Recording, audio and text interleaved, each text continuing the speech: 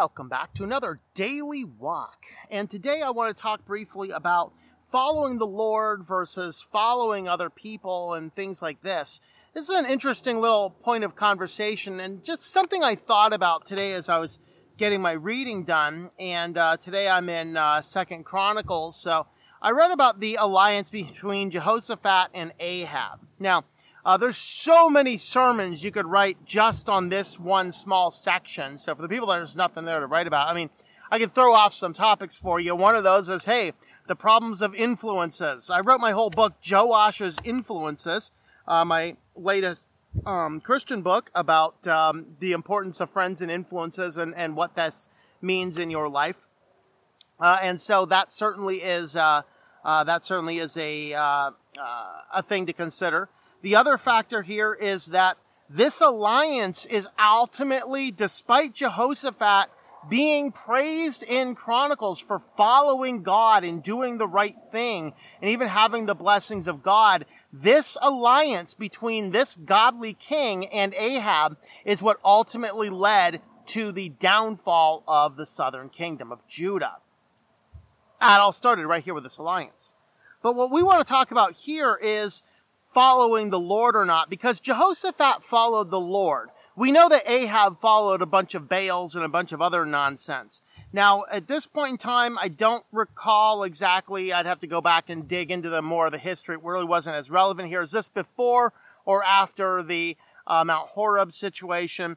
Is that Horeb? Carmel situation, I'm sorry, with Elijah.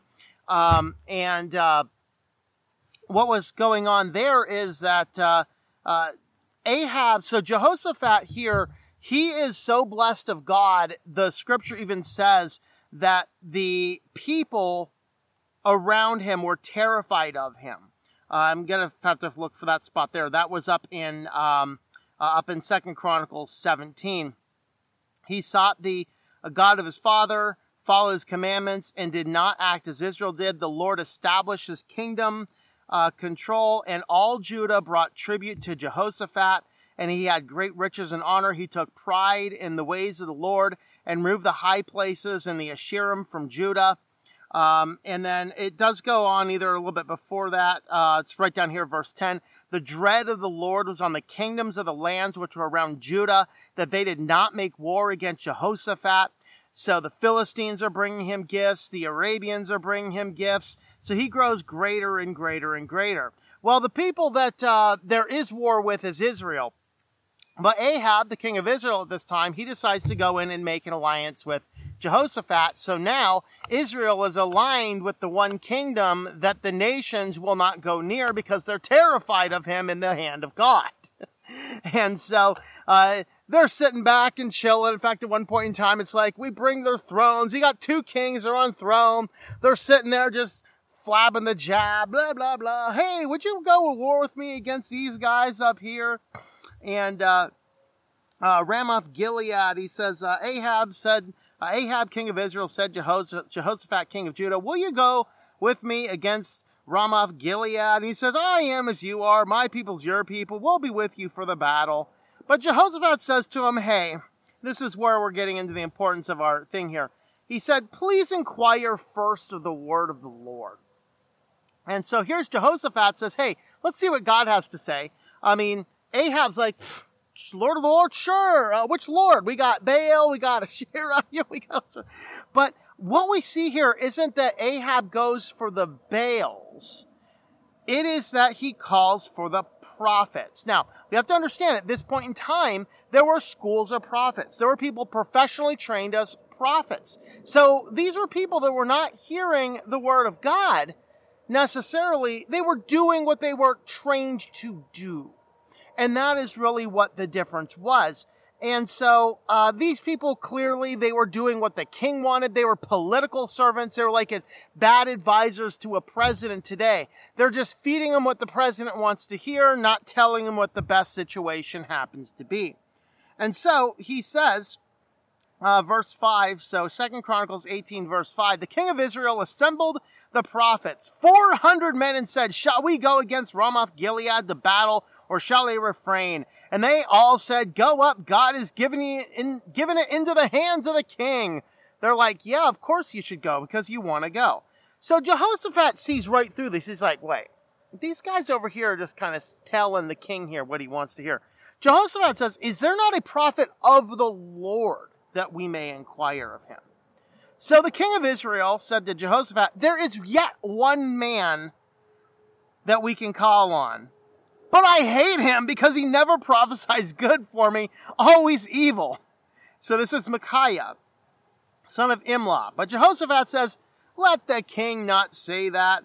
So they bring Micaiah here, and he basically, he's like literally saying here in jest, as they're sitting there, he knows what he says, and he basically says to him, oh yeah, the prophets all said go, so go before him, you know.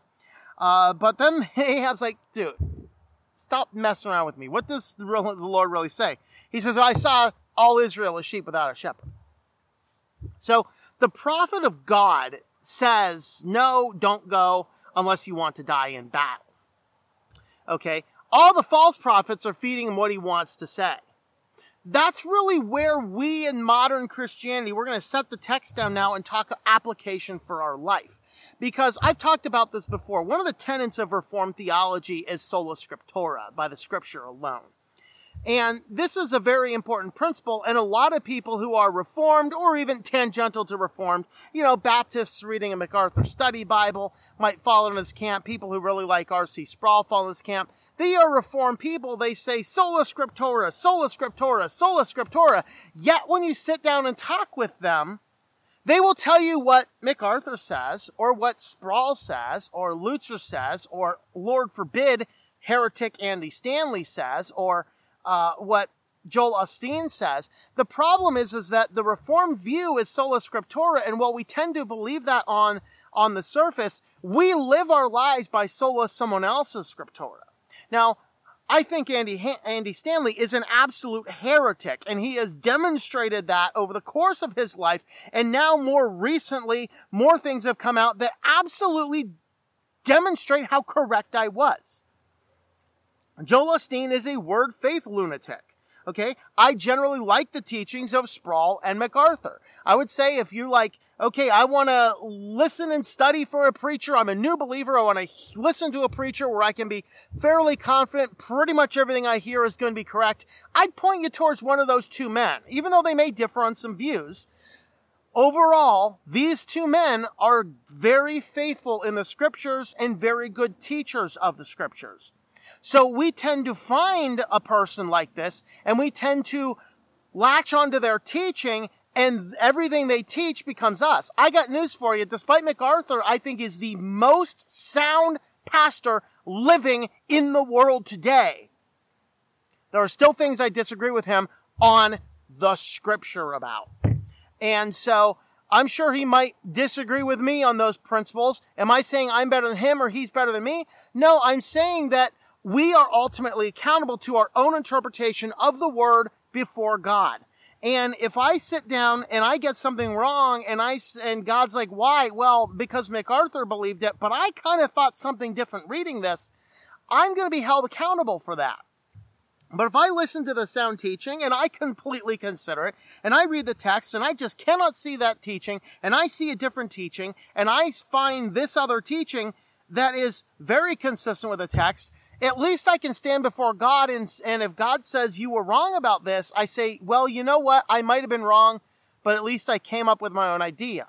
Now, ultimately, as Sproul does teach, error in doctrine is sin. So we have to work hard to get it right. And we always have to stop and consider and pause and ponder. But what we shouldn't do is find people we like listening to and latch everything we have onto them. This is why I'm not a huge advocate for the modern model of church membership. Now, I believe going to church every week is a very good thing, and I think you should go to the same church every week unless there's very, very good, clear reason you shouldn't be going there. Like clear sin, clearly teaching of errors, of things like this. But the idea that we're going to go into a church and completely forsake everything we have to follow this pastor or this church, I do not see that in Scripture nearly as much. Because even the apostles are arguing and debating over principles, and each one of them is standing on, they are Scripture. Peter is Scripture. Paul is Scripture. James is Scripture. Yet when you brought these people together, they had theological differences. We have to recognize that. And each one had to stand on his own understanding of the Word. Now, this carries with it an equal warning that we can't just read the Scripture and make anything we want. It's our own personal, private interpretation, and off I go into the world to start my own heretical church.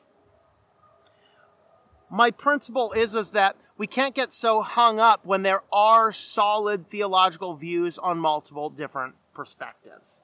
For example, are you Calvinist or Arminianist? I believe full well that the Bible teaches Calvinism, but I can see how somebody can come to an Arminianist argument given the set of circumstances.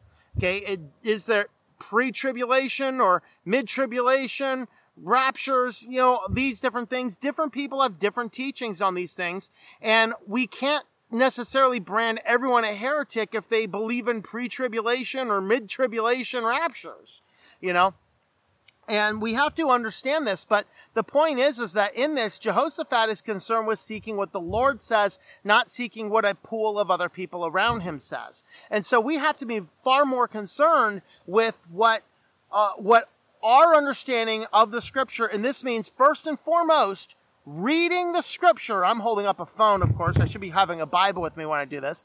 I believe reading in paper Bibles is better. I actually read paper Bibles, but the phone is what I use for my verses here and for a little bit of study here and there. Phones are not horrible, but they're not amazing either. The principle is you need to be in your Word on a regular basis. In your Word on a regular basis. You are accountable to God to that, to seek to understand what the Scripture teaches.